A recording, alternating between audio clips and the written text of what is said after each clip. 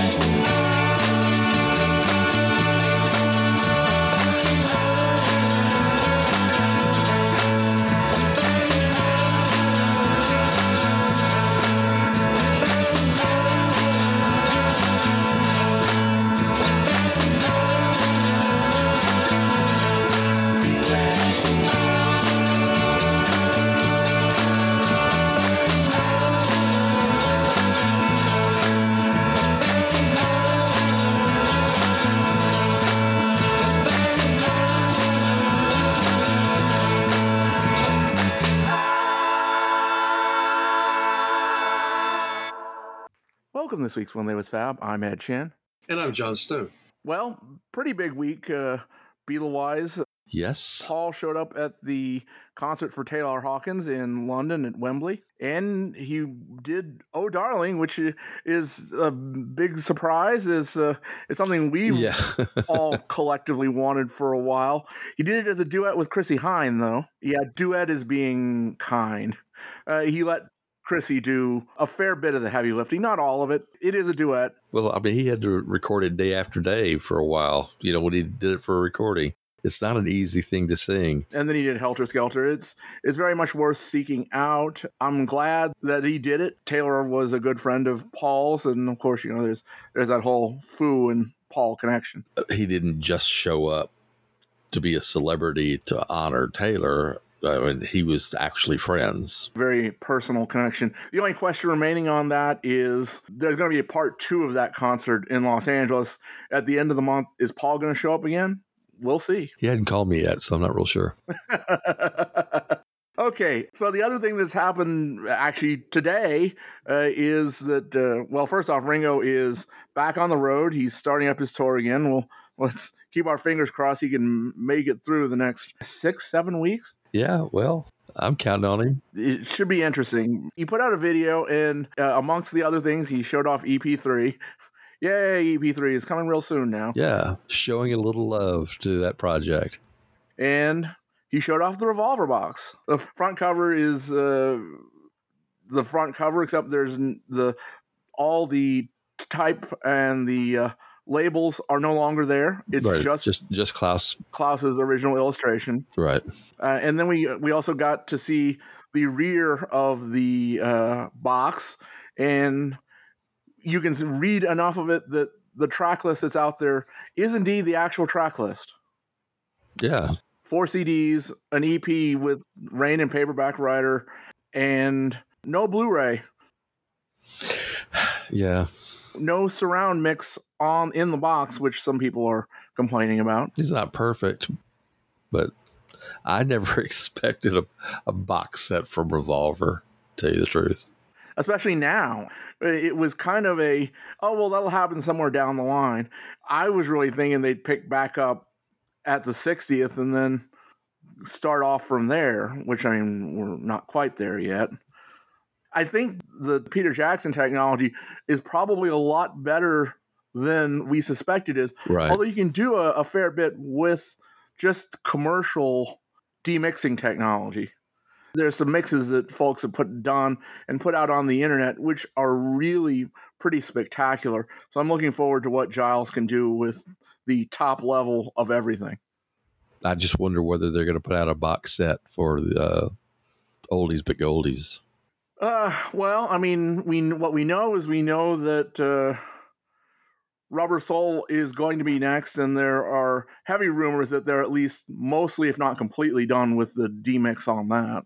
Wow. So next year is for Rubber Soul is a very definite possibility. As far as the oldies album, well, I mean, we don't have Past Masters as a remaster. We don't have Magical Mystery Tour as a remaster. So. Yeah, Magical Mystery Tour certainly has to happen. And for that matter, we don't have Yellow Submarine yet.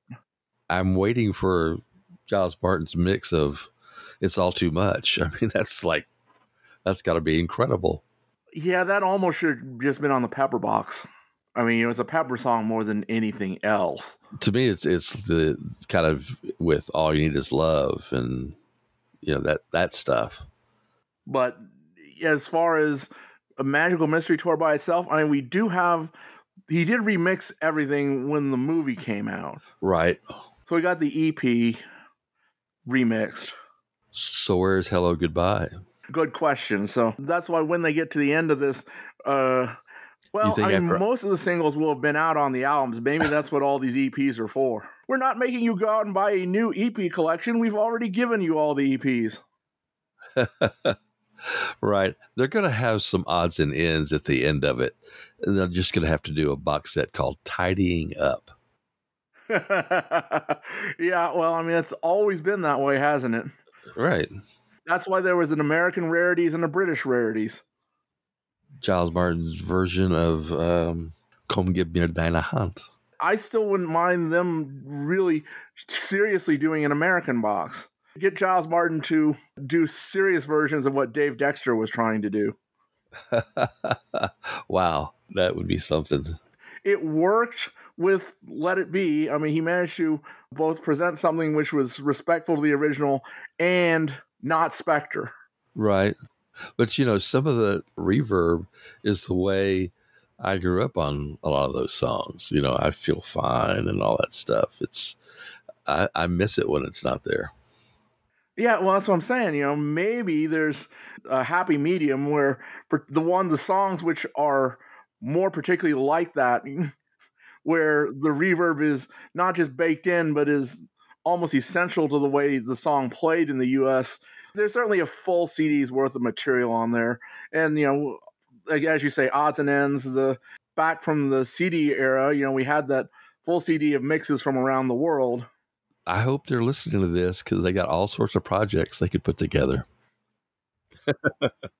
We got the rest of the albums to worry about first. And, well, we still haven't mentioned anything about Sometime in New York City because, well, we haven't heard anything about Sometime in New York City yet. And if it's going to be out on John's birthday, an announcement's going to be necessary real soon now. Maybe they just figure it could be all last minute because it's going to be the same 15 people that bought it the first time. It could well be. But still, we're later than we've ever gotten between announcement and release if John's birthday is when they're going to do it. Right. The closest we'd ever come before was the Give Me Some Truth box from a couple years ago, which was announced the very last end of August, and it came out on John's birthday. And so, well, we're into September now. I noticed. Indeed. That takes us to our topic. We are talking about John and his politics and how his politics really changed over the years. It was an evolution, and it wasn't a steady course, but he was kind of, in some ways, political from early on. I always felt like money was kind of a shot at the establishment. Choosing the way to do it the way he did, and then, of course, Right. choosing to pick it up again much later as part of his live set, having that show up at Toronto. Right. Although you can't say anything about Dizzy Miss Lizzy. You should have done Bad Boy. No politics there. I want to start this conversation with something that John said in the RKO interview in 1980, which I think really, to me, sums up a lot of what Lennon thought about politics himself. What he said was that growing up in working class Liverpool had made him an instinctive socialist. It gave him a deep hostility to Britain's ruling class, a hatred of war, and a distinctive kind of weird verbal humor. That's John. Yeah. And that's his politics, I think. I don't think that Alan Owen wrote the characters of the Beatles out of whole cloth. And so that whole scene with the gentleman in the train car, when they're talking about, bet you sorry you won, it was their attitude. It's like, we don't like the old ways. It was part of their persona. I don't think politics necessarily played any great part in any of their early lives. They were just boys playing rock and roll. But, as their celebrity grew and they started talking to people of a more educated and more tied to politics, and it made an impact on them. The first thing that I want to bring up, which is a slightly well-worn story, on their first visit to Hamburg in 1960, intending to head north towards Amsterdam, they drove east, straight through the centre of Rotterdam. This direction advanced them towards Arnhem, the scene 16 summers earlier, in September 1944, of one of the last big battles of the war. Williams had a cousin who was injured here and spoke often of his fallen comrades. He wanted to pay respects on his behalf. Barry Chang got out his camera and clicked the shutter as the Liverpool tourists paused at the main memorial tablet. And, that's the famous "Their name shall liveth forevermore" photo. Right. Who's not in that photo? John Lennon's not in that photo. The question is, was there a reason that he was not in that photo? The story which has gone around, I think it was in Philip Norman first. It wasn't in the authorized biography as I remember it. The story is that, John stayed in the van because he took one look at the field of crosses and just got physically ill. I don't know whether I necessarily believe that or not. Yeah, I don't know how to judge that story. And was that an assessment that John himself had, or is it an observation of someone? As well as Barry Chang, 2 other passengers aren't in the photo. Herr Steiner, for whom Arnhem may have been a bridge too far, and John Lennon.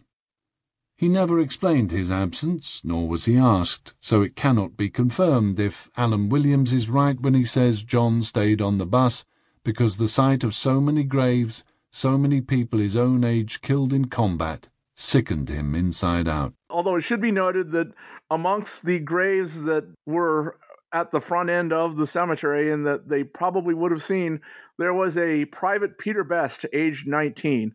That would have been a little disquieting. If Lennon would have seen it, he would have just ragged on that incessantly.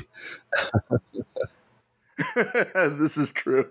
So the other version of that story was that John boogered off to go and do a little shoplifting. Yeah, I think that's the story that's in the authorized biography, is that he stole a harmonica. Afterwards, they drove into Arnhem itself for a look around. Wandering the city streets, the Beatles' first time in a foreign place, they found a music shop and piled in, keen to see the guitars.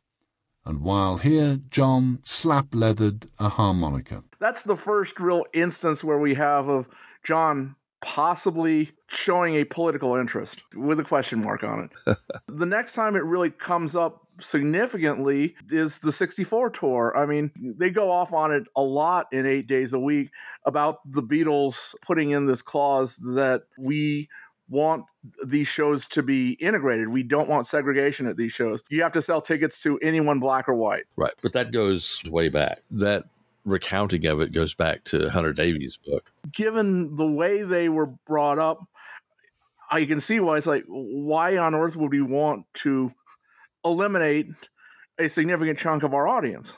maybe it's not 50%, maybe it's not even 20%, but it's still, their money's as green as anybody else's. I can't see that it was necessarily a financial consideration. I think that segregation aspect was just not part of who they were. I would assume that Brian Epstein actually controlled the contract. So you think it was just something that was brought up by the promoters? And, as we've discussed, it was a whole boatload of different types of people. And so, when someone brought it up and saying, we'd like this, you think it was Brian, or maybe Brian went to the band and they said, no, we're not going to allow that. Yeah. Most of those kind of restrictions were things like, the venue, the auditorium has rules about that. And so it could be like, well, we won't play that. And they just insisted that the audience be integrated. It's at least nominally a political issue, and it's one which became a much bigger deal as we move forward. It was a stance. I mean, it was reported in the papers at the time. And they were asked about it in a press conference on their way to Florida. I confronted Paul McCartney with reports that there might be segregation at their Gator Bowl concert in 1964 in Jacksonville. He made it clear the Beatles wouldn't stand for it. I think it'd be a bit silly to segregate people because, I don't think coloured people are any different. They're just the same as anyone else. But, over here, there are some people who think that they're sort of animals or something, but I just think it's stupid, You can't treat other human beings like animals. And so, I wouldn't mind them sitting next to me. Great, because that's the way we all feel. And a lot of people in England feel that way, because there's never any segregation in concerts in England. And in fact, if there was, we probably wouldn't play them, Then right about that time, we get the first real bumping up of a Beatle in what would become the peace movement. And it wasn't John, it was Paul. Courtesy of living on Wimpole Street and having access to the literati, shall we say, Paul learned that Bertrand Russell was staying in the area. I think that you have to realize how much the extent of Paul living in London had on his exposure to all sorts of ideas. And certainly there was an anti-nuclear movement, and there was an early peace movement in Britain regarding Vietnam. And again, it would have been amongst the academics more than, say, the working class where Paul would have been hanging out with in Liverpool. It amuses me a little bit that Paul could just, A, get Bertrand Russell's address, right, and B, just sort of walk up to his house and knock on the door. How cheeky. He is the most famous person in the world at that point. So if he truly did that, that's kind of an incident of him using his celebrity. And so in Paul's words, they talked about a lot of stuff, but he just clued me into the fact that Vietnam was a very bad war. It was an imperialist war, and American vested interests were really all it was about. It was a bad war, and we should be against it. That is all. It was pretty good from the mouth of the great philosopher. Slip it to me, Bert. Paul being Paul. Well, I think Paul's almost referring to John's thing with the Maharishi. I figure he slipped me the answer, Could be. This particular interview is much, much later. This comes from Barry Miles many years from now. Right. We're talking about in the 90s when he's telling this story. And there's also a really nice bit of video when he was on The View, of all things. I had the luck to meet a guy called Bertrand Russell. Great philosopher.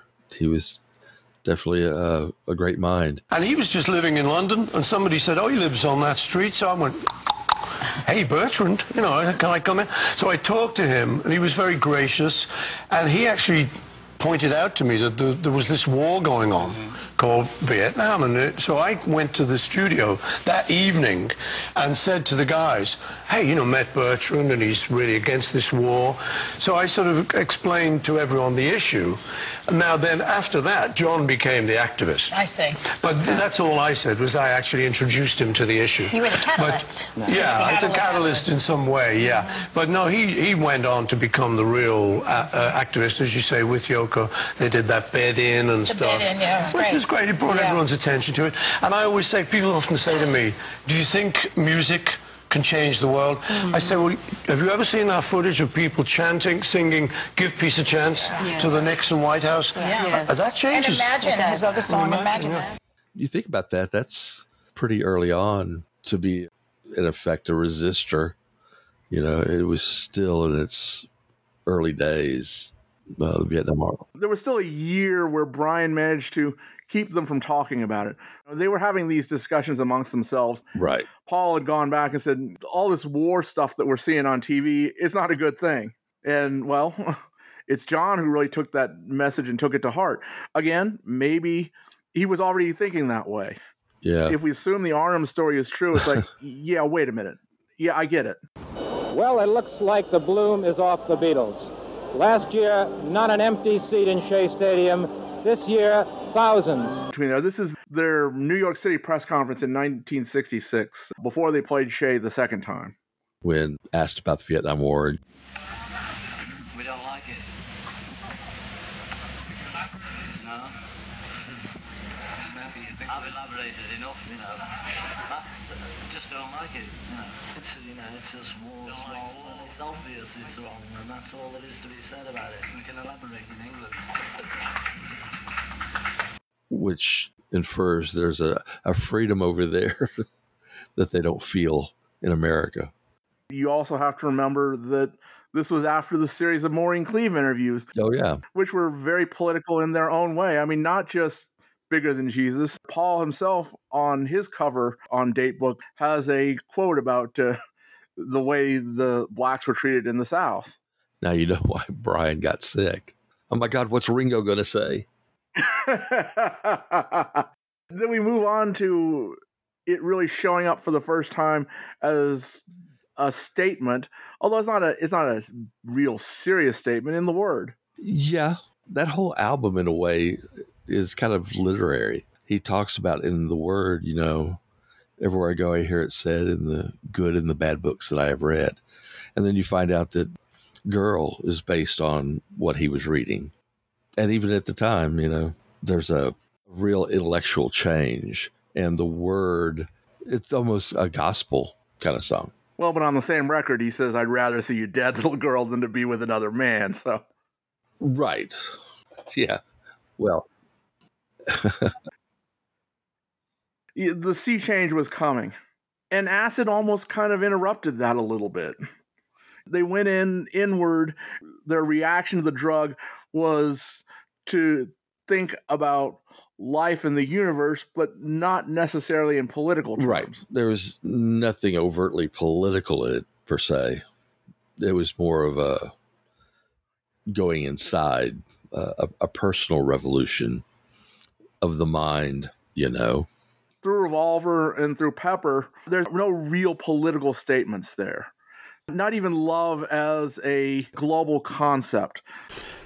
The BBC wanted something. They were going to satellite us round the world, so they wanted something special. So John and Paul wrote All You Need Is Love, and it was the 60s, and that's what we were all into. It was all peace and love, and we were all in colourful clothes, and so was everyone around us. So yet again we go to EMI, to the big soundstage. We are actually going to be in front of the world, the whole world at the same time, and here's John Lennon with this song. All You Need Is Love.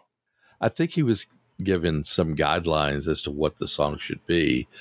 And part of Lennon's genius comes through in that they kind of wanted everything to be simplistic in the wording so that it was easily understood. And you can look at the philosophy behind the song, and it's all in short sentences, usually words of one syllable, and then the big all you need is love. And he just did that perfectly. The youth of the time were listening, coming off of the Summer of Love, where it was not just love as in free love, but love as in the Christ message. It's also interesting that All You Need Is Love was written and performed and released before they met the Maharishi. And yet they're in a way connected. The love, even the video that was broadcast, the flowers, and the Maharishi always had flowers, and it just all kind of blended together. But the song came much before. They had at least some nominal knowledge of the Maharishi. He had been on TV really since the late 50s. And they've all said that they've at least seen him and heard this guy talking before they actually decided to go into the course. There's a story that the Maharishi was actually in Hamburg during the 62 trip. Not that they ran into each other, but they were there at the same place at the same time. Could be a conspiracy theory. And then we move on to the White Album. Well, the single first. John wanted Revolution, the hard revolution, the rock revolution, going out as the Beatles' next single. Do you think the politics of it, Hey Jude was obviously the A-side, but do you think the politics of it might have played into them not splitting it up, not maybe waiting and doing one single and then the other? Because they could have done that. Perhaps. There were instances of a record being issued and ended up being flipped. So maybe it was a competition. Is it going to be Hey Jude or is it going to be Revolution? I mean, I don't know that the politics made that much difference. The Stones would put out Street Fighting Man around the same time. I mean, John certainly believes that both the global politics and the Beatles' politics were what kept it off being declared the A-side. But the left sort of savaged him a little bit for Revolution. They didn't care for the lyrics of what he was saying. Well, some of the left, there are people who objected to the Chairman Mao reference. And changing the Constitution. It's Nina Simone actually put out an answer record to it, which was basically, it's going to be all right, but it's only going to be all right after we've managed to tear down this system. Right. John heard it, and he took it in the manner in which it was intended, I think. He wasn't offended by it, but he also didn't really listen to Nina Simone's message. I think John certainly was fully aware that he was a member of a band. He couldn't do exactly what he wanted necessarily. John would soon enough adapt to the radical left, but where was he at this point in time? Or was he just trying to figure it out, you think? I would say that's the case. There's a lot of songwriting going on. The White Album is swirling around, and there are very few songs on that album that have a political point of view.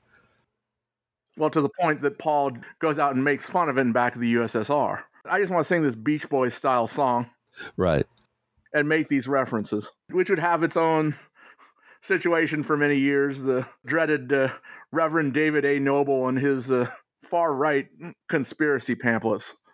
The quote which came from the time with regards to Revolution was that Lennon's lyrics express deep skepticism about political radicalism and the single incited rage among critics and activists on the left. You have all these issues, and it seems a little naive to just go, it's going to be all right.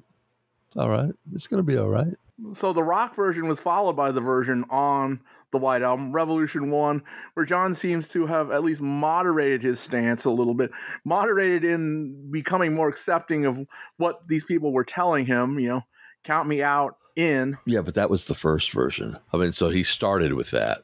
He took it out for the single. The single doesn't have it in it, but the video, which he did the vocal live, he put it back in. John's own statement about Revolution 9, if you move past the actual sound collage and listen to the pieces together, it is indeed a statement of revolution. You move past just sort of the business of the sound collage, which is interesting from a musical standpoint.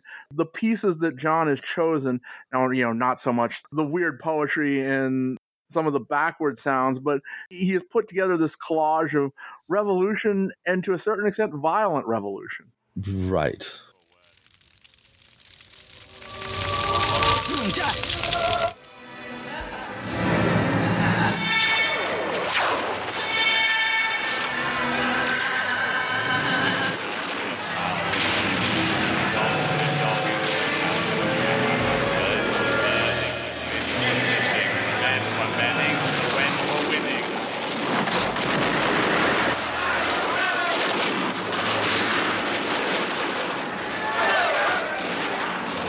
I don't know that necessarily comes through. Listening to it, it's pretty cacophonous and you hear bits and pieces. It's hard for me to listen to it as a narrative. But if that's the basis of it, and then everything else was put on afterwards to make it more cacophonous, then that's a revolution too. At this period of time, Yoko is coming into the picture.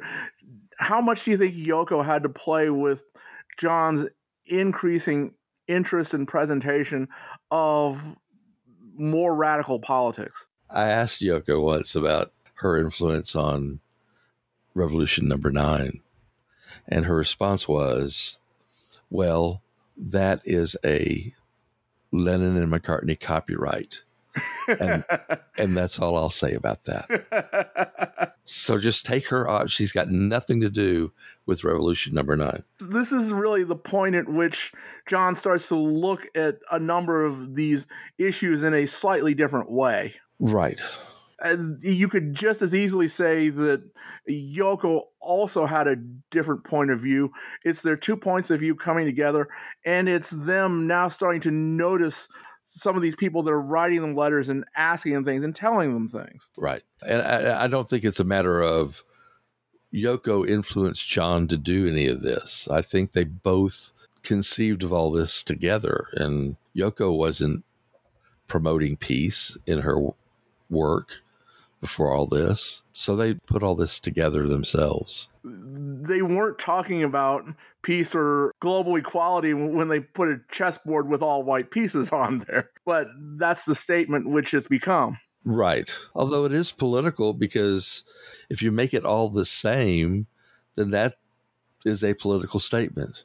Everything is equal. There is no opposing side of a different color. Then as 69 progressed and as the Beatles became less of an ongoing thing, they did a show at the Alchemical Wedding in 1969. The show was interrupted by protesters who were carrying this banner saying, "Do you care, John Lennon? Do you care?" And they were talking about Biafra. And this was apparently the first time John had ever actually sat down and thought about Biafra. Food and medical supplies are being withheld by political expediency, which makes a mock of the whole machinery of international aid. Instead of a flood of nourishment and comfort, only a meager trickle of support is reaching stricken Biafra. Although it's interesting that he wouldn't dive into it when it was George who was taking up that cause a couple years later. He was busy. It's a little bit of a joke that he then turned around and said, well, okay, I'm sending back my MBE because of Biafra, because of Britain's support of Vietnam, and because cold turkey is slipping down the charts. A political statement, but it's laced with that humor. That was a big part of his thoughts about how to do this. Be humorous about it, because, you know, if you're violent, they'll kick your head in. Yeah, it's back to my thought that Lennon never really fit in real well politically with the radical left. He was influenced by it. At the bed-ins, he was talking to kids in Berkeley. What he told them was, don't agitate them, just go away. The piece of land's not worth it. We're artists and not politicians, not newspaper men, and not anything. We're artists. We do it in the way that suits us best. And this is the way we work, and that's the trade I've learned, and I'm using it to the best of my ability. We did a stunt. It sort of happened, but we did it. There was Ringo Starr and Peter Sellers' premiere, Magic Christian. And Yoko and I arrived just at the same time as Princess Margaret, which would have gotten the news anyway. Also, we were in a white rose with Britain killed, murdered Hanratty on. All the police were trying to get the crowd to pull it off. And we also came we came exactly behind their car, bang, like that. The press were going mad as if every Beatle was there, you know, like it was Beatlemania. We timed it, you know, I mean, whoever timed it just right, you know. We didn't plan it. Somebody suggested, you know, doing it like that, but I said, I don't want to do it like that, you know, but it happened. We got out the car with these posters saying Britain murdered Hanratty. The press were going berserk, TV and everything. Next day, not a peep. Now, if they're going to put in about me shaving, you know, they even, if I hadn't had the posters, they would have put Lennon insults Margaret and Tony, but they don't want to know about the hanging case. But we're not going down on any side whether the guy's innocent or not. We're anti-killing. His response was humorous, and it was really much more apolitical. It was humanitarian rather than political. Agreed. But that would bring him in touch once again with the British New Left, the radical left. And the word we're hearing from the perspective of 50 years is that they didn't care about Biafra. And they didn't care anything about what was going on there other than they didn't like the British government. And you're talking about the left. The left, yes, correct. It was bringing John in contact with Tariq Ali and some of those people. Well, he was clearly turning political. And so I think people in the movement saw that as, well, let's talk to him, like going to Bertrand Russell. Two of the big alternative publications at the time in Britain were Red Mole and Black Dwarf. I guess they like colors. Right. But both of them were writing stories about John Lennon. Sometimes they were saying things in support of him. Sometimes they were saying things against him. But they were clearly trying to draw him into their politics. They were more radical. And up to that point, they were hearing stuff like Give Peace a Chance and that sort of thing. And they just saw Lennon as being more political. Yeah, I don't know if they were just trying to use John. Why were they trying to pull John into their orbit? Well, he was John Lennon. Well, this is true. But I mean, when it was really kind of clear that the direction John wanted to go in was to be a peacenik, was to aid people through humanitarian means. Right. War is over if you want it. It was a jumble of a bunch of different viewpoints. The peace movement was never neat or tidy or organized. This is true. Although John actually seems to have fit in much better in Canada, both during the bed-in and when he got to see the Prime Minister. Trudeau was someone who would listen to him, and, well, if it's to believe, they indulged in some pot while they were there. When you went to go visit the Prime Minister, did the dogs give you the sniff, or? No, we met him, no thing, but the the Prime Minister had his own stuff. Come on. I'm not kidding you, baby. And it was almost as good as John's. Wasn't bad. Wait, you got stoned with Pierre Trudeau? Well, I don't know whether he did or not, but I certainly did. That, I suppose, is a piece of the politics we haven't really talked about. John was clearly, if not necessarily pro-drug, he wanted what we would now call decriminalization. Yes, for sure. He wasn't going out there and advocating it. It's the same thing that Paul said. I've done it. Here's what I got out of it, but I'm not telling you to go do it. It's a perfect response. I mean, everybody is responsible to themselves. I'm not telling you to do it, but I'm doing it. But the reception of the British government did seem to antagonize him, and maybe that helped to drive him into the arms of these people. Look at how badly they're treating you, John. Let's talk about this. What is it the Queen was supposed to have said? Or? Queen says no to pot-smoking FBI members. Yeah. At one point, she said something about, they seem to be getting a bit strange, aren't they? There's so much involved in John's personal life, because while all this is going on, busted for drugs and Yoko and Cynthia and oh yeah, his band broke up, or he broke up the band, and all this stuff is going on. And the British press was being relentless, particularly about strange John Lennon and his Japanese girlfriend. Emphasis on Japanese. Dick Gregory was part of the UNICEF benefit that John put on, at least in part, for War is Over, if you want it. And what he said was that I've never seen a relationship that was as equal. It would have been very easy for him to just be John Lennon. The press didn't want this Asian to be part of it. You can see that, and that would stick with John throughout the rest of his life, really. Right. Racism, not so much racism as in, we were talking about segregation and all of that earlier, but it's firsthand here. Yeah. That, to a certain extent, is what would really drive him out of England. That and the fact that Yoko really wanted to go back to the States. He definitely wanted to come here himself. As he said, it's like New York City is what Rome was. He really came to love New York City, and he desired it. And of course, that's going to bring him to a whole new group. The last thing he did in England was the Imagine album. Imagine the song and Imagine the album. And John had a very clear understanding of what he was saying in those lyrics. He was definitely preaching his philosophy. And so a lot of the other speculation a lot of times. It's like he's pretty clear in this song. One thing we didn't mention in there was Power to the People. So he was going back and forth at this point in time. Do you see them as conflicting? Power to the People is not so much about change, and it's not even necessarily about utopia. It may be how do you get to this utopia, but do you think Power to the People is advocating violent revolution? No, I think it was advocating demonstration. Which John and Yoko did absolutely take part in. They were big believers in Gandhi, demonstrating in telling people what is on their mind without blowing things up. Right. I don't think he's telling people to go out and throw rocks or throw bombs through people's windows, but Power to the People has at least just a touch of that. Well, it starts off with marching feet. You say you want a revolution, you better get it on right away. But that doesn't necessarily mean violent revolution. And remember, the third verse is all about women's rights. I don't see that was advocating of violence. As I said, I feel like it's about get out there. Maybe it's his version of vote. Vote with your feet. It's interesting you bring up the women's rights thing. John seemed to be much more strongly into women's rights. Well, once he got together with Yoko, once he actually listened to the story, it's like, yeah, you're right. I've treated women badly my whole life, and they really are the other half of the sky, as he would say many years later, right.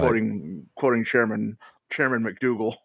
Well, there's no going back and going, this person, this person, this person.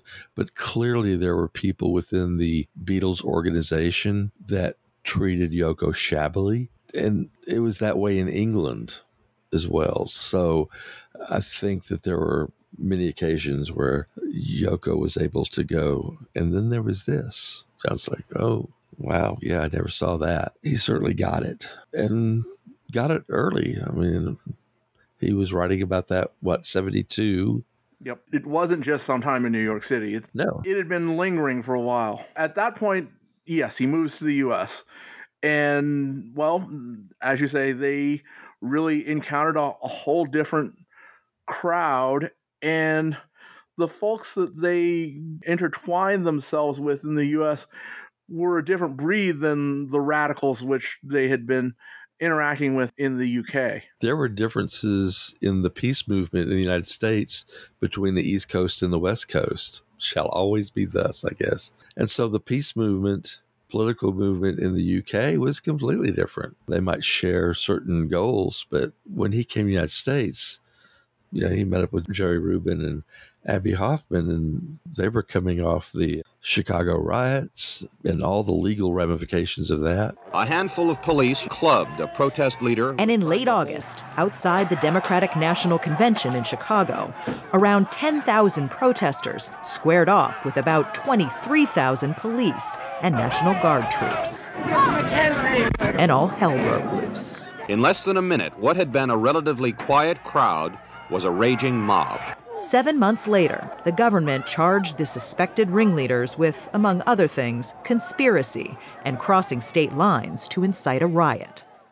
At first, there were 8 Chicago defendants: Jerry Rubin, Abbie Hoffman, Tom Hayden, Rennie Davis, Bobby Seale, Lee Weiner, John Froines, and David Dellinger. Considering everything that John would be intertwining in his personal life and his political issues, that was probably not a good idea for him to be hanging out with these folks. Not to mention the fact that Richard Nixon was scared of John Lennon anyway. Well, yeah. He had the bad fortune of coming to America when we had a really paranoid president. So, yeah, he was very naive. How long ago was his bust? So, yeah, that was going to be a problem, particularly if you make enemies of the administration of the United States. Oh, yeah, then I'm going to connect with Jerry Rubin. And Abbie Hoffman, yeah. And a few people in the Black Panthers organization. They should love that. You look at who John and Yoko invited to be with them on the Mike Douglas show during that whole week. It's an interesting group of people. They're the 3 you mentioned, and Jerry Rubin and Mike Douglas is a sight to behold. Right. Those 2 sharing a stage. But you also look at who they invited. They invited George Carlin and they invited Ralph Nader to be on the show with them, who were much more what I would call in line with what I think John's genuine politics were. Yeah, I'm not sure how that process worked. I'm sure they were able to come on and say, we would like to bring Jerry Rubin and Abbie Hoffman, Mike Douglas basically gave them free reign for 2/3 of the guests. Right. I don't know how many that is or who they specifically chose. I'm sure showrunners had some ideas. It was a diverse panel, and I go back and I've seen some of the clips, and I'm really proud of him. It cost them both to do that in this country. There's the film John Lennon versus the U.S., and there's a tremendous book by his immigration lawyer, Leon Wild, tells the whole story of going through the fight against the United States government and then how they eventually won. But for a while, coming over here, joining these people, presenting this front, because there were a few more events coming down the road that were of the same ilk, and then the rumors flying around, they just kept coming. The big one, John has denied that there was ever any real plans for a tour. Right. But Jerry Rubin has said that Ann Arbor, the Michigan show, was a dry run. They were going to go and tour everywhere the RNC was having their conventions. Right. It's like, oh, well, we had all these plans. By 1980, John was like, no, that was never the plan. Maybe someone had brought it up as an idea, but I was never on board. The government certainly thought he was on board. You could easily see how that happened. Well, again, back then, there was a paranoid time. It was not nice. For a lot of people, wiretaps and as John tells us, his phone was bugged. Yeah. Although it's funny, we got the transcripts or some of the transcripts. I wonder if those original tapes still exist somewhere. Right. I wonder what Giles Martin could do with that.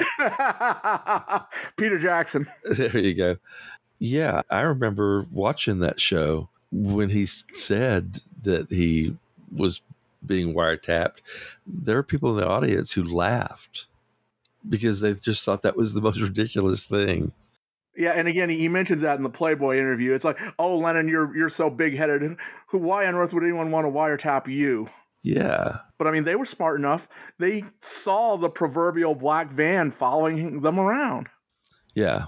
As he came to America, he just continued to do things that were going to totally piss off the government. And then there was the John Sinclair rally. That's right in the middle of the radical hippie movement, because marijuana was going to destroy the country. Well, and not to mention the Sometime in New York City album. We've been talking about this, and the politics are still difficult for a lot of people to get. Right. Separate from just that one song. It's not something that people want to hear in 2022. Which song are we talking about? Well, there's that song. The woman is the people certainly don't want to hear that, but Angela or John Sinclair, or things have changed a lot. But even Luck of the Irish, there were questions about John and his involvement with the IRA or lack thereof. Right. But in a lot of ways, the end of John's dabbling with radical politics was the night after Nixon won, as it would end up being the temporary end of his marriage to Yoko. Right. John was supposedly so upset over Nixon's victory that he just got himself completely plastered, and took a nubile young woman into the bedroom and made sure everyone heard him. Did she have to be nubile? That's the story. I don't know. I have no name for this woman. Right. I can't believe she hasn't come forward, and that maybe she would be at a Beatle Fest or something. Now that would be funny.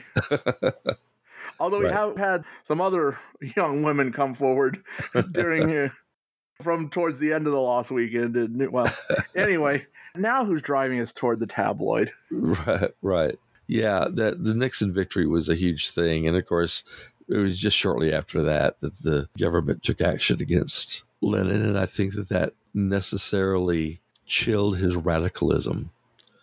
And so, what we're going to get are things like Mind Games, which is very soft in its approach. Although we do get like Free to People, which is kind of a return to give peace a chance, Lennon.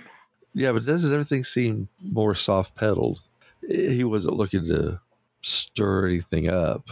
And you look at the other concerts that he did around then, Willowbrook, which is a humanitarian thing. Right. We won't go into Geraldo and the fact that Geraldo is now a Fox News guy, but it's a little bit ironic to me. Geraldo, who was once an icon of the left, is now spouting the company line. Well, I would love to hear what John would have thought of that. Yeah. It'd be interesting to hear what John would have thought of quite a few things over the years. Or for that matter, I would have loved to see John laughing over the Al Capone vaults incident. Oh, that's silly, Geraldo. Yeah. Bits and pieces of politics came up through the house husband years and through into 1980. He went to the Carter inaugural. He was invited and went. Right.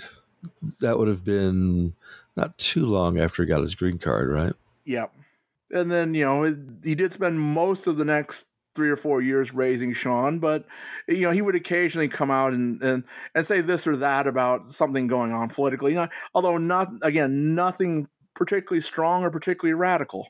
Right. The story, which we may or may not believe, comes to us from Fred Seaman, John's assistant, and, not necessarily a trustworthy guy. You're not going to spread that nasty rumor, are you? He claims that John did not support Jimmy Carter. And he claims that John told him he wasn't going to vote for Carter in 1980. Well, I mean, and by inference, you're saying that he would have voted for the other guy. Well, the other guy who he kind of liked because he met him at a football game. Frank, that was some night in the broadcast booth. Brent, we've had a lot of memorable moments on Monday night. I'll never forget that one. I ran into John Lennon with a publicity agent I knew that afternoon. I invited him, never dreamed he would show up. We already had Ronald Reagan scheduled. Howard was going to do him. When Howard found out one of the Beatles would be there, I'll take the Beatle Giffer. And he did. But it is a great night. But I remember mostly looking around to make sure that he was there. And just before the end of the first half, I saw the future president with his arm around John Lennon explaining football to John Lennon. And I thought, boy, this is what it's all about. These guys are political and philosophical poles apart. And maybe there is something good about this game. You never heard that story? No. So the night John Lennon was on Monday Night Football, the other guest was then Governor Reagan. So Cosell just turned around and said, you take the governor and I'll take the Beatle. I just can't imagine Lennon supporting him. I tend to agree. And, he also may have just been leading Fred on. Right. John had a lot of friends from California who certainly would have been well aware of Reagan's governorship. And so I can't imagine that he had a good view of the good governor. Again, going back to the Playboy interview, no matter what he said, he also says that he didn't vote. He said he'd never voted. Right. Which is a reason to think, well, maybe he was just leading Fred on. Right. Maybe he just liked to rile Fred Seaman up. Something John Lennon was very good at. Yeah. That takes us to the end of this story. One more quote I want to read here from the Playboy interview. Disillusioned with harsh, overreaching yippies like Jerry Rubin and Abby Hoffman, Lennon now emphasized individual responsibility rather than collective political action. Produce your own dream. If you want to go save Peru, go save Peru. It's quite possible to do anything, but not if you put it on the leaders and the parking meters. Don't expect Carter or Reagan or John Lennon or Yoko Ono or Bob Dylan or Jesus Christ to come down and do it for you. You have to do it yourself. Right. I really don't think John's politics changed all of that heavily. He dabbled, and he certainly got obsessed in much the same way he got obsessed with Janov or Maharishi, particularly the American left. But I don't know how he necessarily felt really and truly about the politics. Right. He may have just ended up thinking, well, everybody sucks to some degree. That's what he says in the Playboy interview as well, is that the song Woman is not just about the past. It's, well, where are your women? Why are your women always just off over there making tea or Or pizza rolls. Or pizza rolls. Why aren't they sitting here in the middle of it, particularly when we're making decisions about them? Right. This has been a real interesting discussion. I think this puts not just Sometime in New York City, but John's politics into some context. Or some confusion. He was a complex guy. Very much so. And honest about his journey, I think, for the most part. I mean, he was not beyond sculpting a narrative. That kind of brings us back around to what I said at the beginning. I think Yoko has kind of sanitized it a little bit. Right. She wants the story to be that, oh, well, John Lennon was a peacenik and he went straight from All You Need Is Love to Give Peace a Chance to The Bed-Ins to War Is Over to, and then Nixon was just picking on him because of that. Just plastering over the facts which don't fit the story she had tried to tell. Yeah. And she certainly has that right, but... And it may be a matter of simplifying the story. The fact that he is a point of interest, someone who has become a historical figure, she may work at kind of simplifying the story so that this is what you remember of John. He fought for peace. Very good. We'll leave it there. Next week, Darren Murphy's back with us. We're going to talk a little bit more about the Lennon Show, which we discussed with Stephen Dostler last week, and then also his run across the country with Todd Rundgren on the Rubber Soul Revolver Tour. He's got lots of stories. Should be fun. Yeah. All right. We'll see you then. Bye.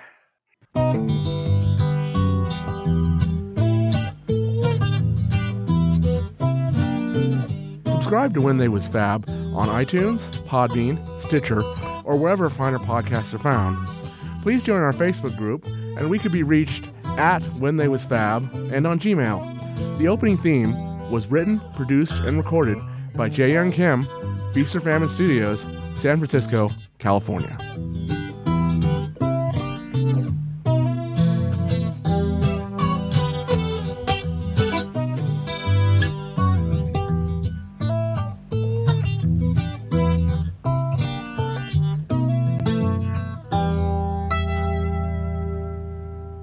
In your song Revolution, you wanted to change a few of the words from count me in to count me out, or count me out to count me in. I have both versions. Of Revolution, there's three versions. Number 1, number 2, and number 9. Number 9 is an abstract picture of Revolution. Number 1 was the single because the other boys didn't like the number 2 is the single because the other boys didn't like number 1. They said it wasn't fast enough, so I made it fast.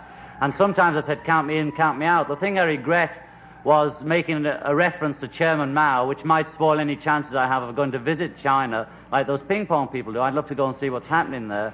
But I wrote the Chairman Mao line in the studio because I didn't have any words. What I was trying to say to the Maoists, or anybody that wanted to change the world, why go and stand in front of a policeman with a red communist flag in your hand and a big suit and all like that, and then get hit? I thought it was unsubtle. So in the song, I wasn't putting down revolution. I was saying, isn't that a bit unsubtle? But if you want to really change the thing, do it subtly in a way that the establishment can't attack, i.e. theatre in court and or bed events, 2 virgins, things like that, things that the establishment don't understand, therefore they can't kill it.